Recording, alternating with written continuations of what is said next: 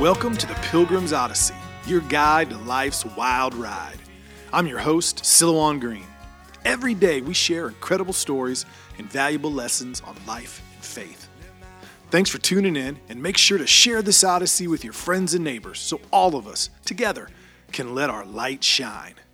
Welcome, friends, to another episode of the Pilgrim's Odyssey. It's Friday. It has been a week of spirituality. I don't know about you, but I needed it.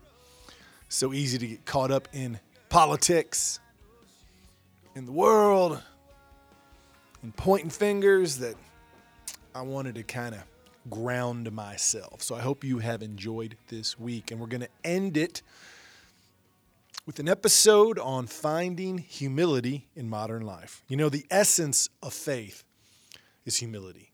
It is the recognition we need something greater than us. Faith is at its most pure when we're down on our knees, realizing we can't do this on our own, looking in the mirror at our faults that we don't want to do, but we keep doing them, and we understand there is something greater than us that can inform us, that can save us, that can help us. That's where true faith kind of starts. Now, it wasn't long ago that humility was easy to find. 100 years ago, 150 years ago. It wasn't long ago. I was reading a passage from a historian who specializes in diaries from the 1800s, specifically homesteaders. She collects, she looks for, she finds diaries from people that lived in the 1800s, not in the cities, but the homesteaders, the people that developed land, the farmers, the small towns. Now, as the century progressed, canning became common, better hygiene. By the late 1800s, homesteading was very similar to what you might see if you visit an Amish community today. The early 1800s, well, that was a different story. I want to read a little bit to you from her about what the early 1800s were like for people who were farmers, who went west, who got together in small groups and made small towns, small communities. Here's what she says from the diaries that she has read from first-hand sources. Well, about the only thing you went to the grocery store for was flour, coffee, and sugar. Everything else, the only food you had was what you grew or what you killed. You created your own linen.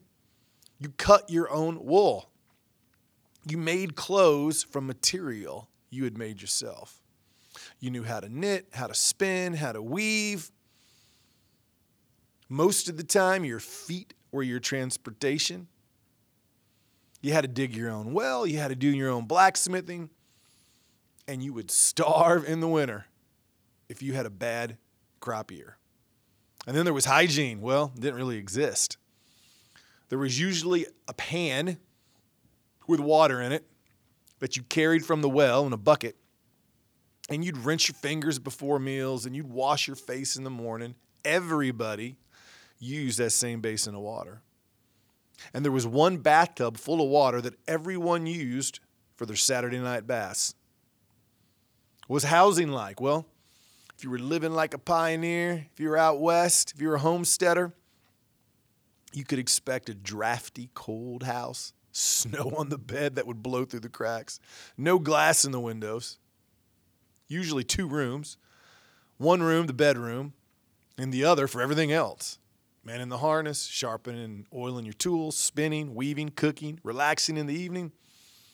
And then, what did you do on Sundays? After that hard week, you spent it all day in church. Now, let me just be the first to say, that kind of life, that was no golden time. They were hard. Estimates of the time are that babies born in that homesteading culture, almost half of them didn't make it to adulthood. I mean, can you imagine as a family knowing half of your babies weren't going to make it to adulthood, they were going to die? They were definitely times of humility and hard work. But there are also times of faith, because what did they do? Every Sunday, all day, they spent it in church. what was probably the one book they might have in their house. It was a Bible, and they read it.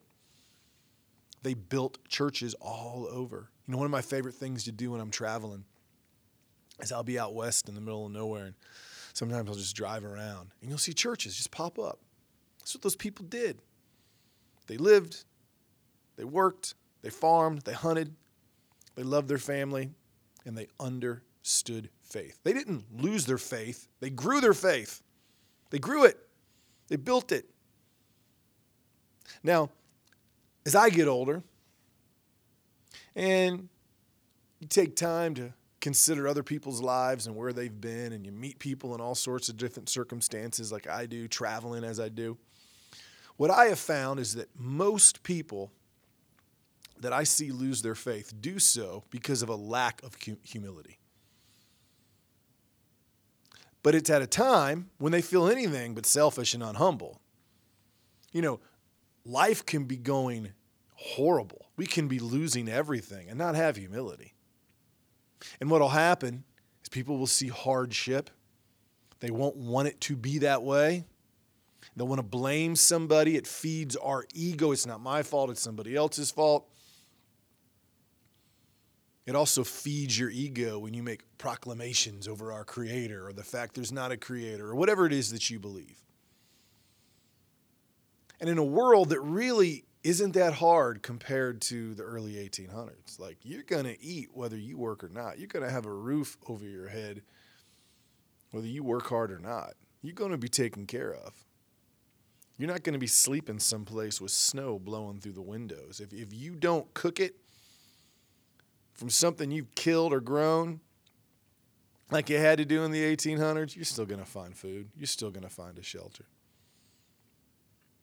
But there's another way than the way of our ego.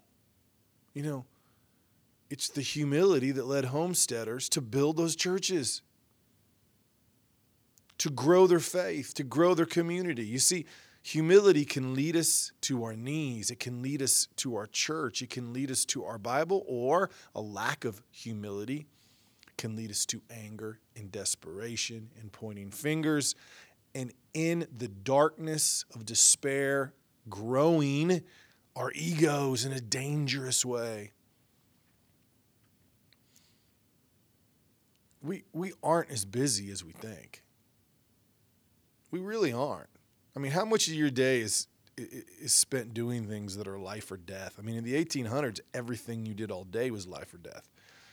It was preparing you to grow the crops in the summer that were going to get you through the winter. It was getting through the winter. How much of our day, you know, we say how busy we are, but how much of that stuff that we do is life or death? How much of it do we have to do? How much of it is just going along with the stream? How much of it is just bad choices? See, it's our ego that tells us we don't have time for spiritual pursuits. It's a lack of humility. And without it, I don't know if you can grow your faith. Heck, I don't even know if you can honestly say you really have true faith without humility. No, I don't do this often. You know, I'll read short verses of Scripture, but I want to read a whole chapter to you on this, on humility, on how when life is hard, in many ways it can be a blessing. It can be the thing that turns you towards God. It can be the thing that reminds you what you need, what is important. Reminds you should be building churches. You should be building temples. You should be growing the faith in yourself and in your family. It's from Romans 12. Now, think about your life. Think about the choices you make. Think about how hard it is, really, compared to, say, someone that lived in the early 1800s. What do you do on Sundays all day? What do you do at the end of the day? How much of your time is busy time that is doing things that really have nothing to do with your existence? It's not life or death. It's just busy crap. Think about all that as I read this. Therefore, I urge you, brothers and sisters, in view of God's mercy, to offer your bodies as a living sacrifice, holy and pleasing to God. This is your true and proper worship. Man, I'm telling you, I'm going to stop for a second. The early settlers understood that, didn't they? They work hard all week. life and death struggles and decisions, and they go to church on Sunday, and I guarantee you they understood that verse, offering their bodies as a living sacrifice. They were there to worship and to praise and to please and to thank God. They weren't there to go, God, what's your problem? And that is true and proper worship, and they understood it. Do not conform to the pattern of this world, but be transformed by the renewing of your mind. Then you will be able to test and approve what God's will is, his good, pleasing, and perfect will. Again, I bet the homesteaders understood that, didn't they? They left the cities. They made their way to the prairies.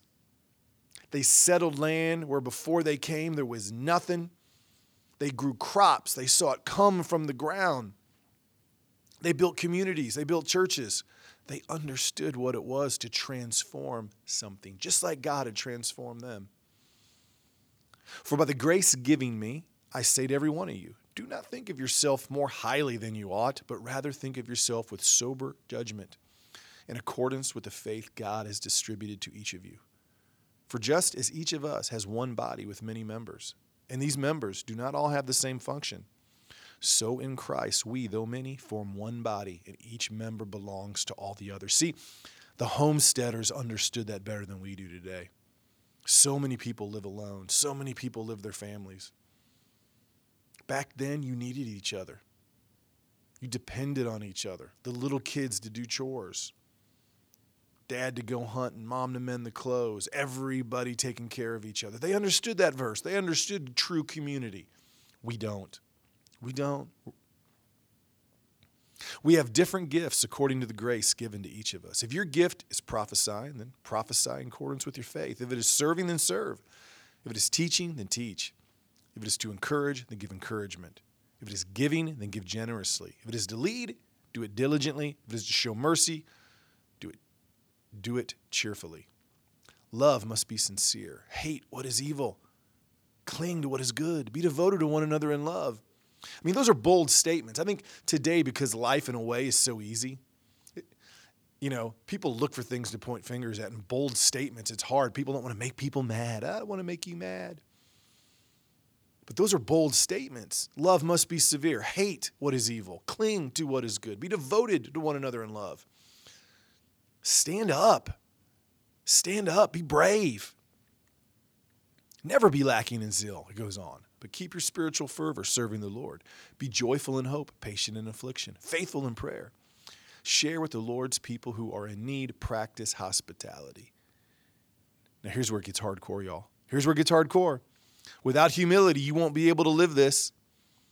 Without a life focused on the things that are important, centered around your day in church, you can't do this. Here's what it says. Bless those who persecute you. Bless and do not curse.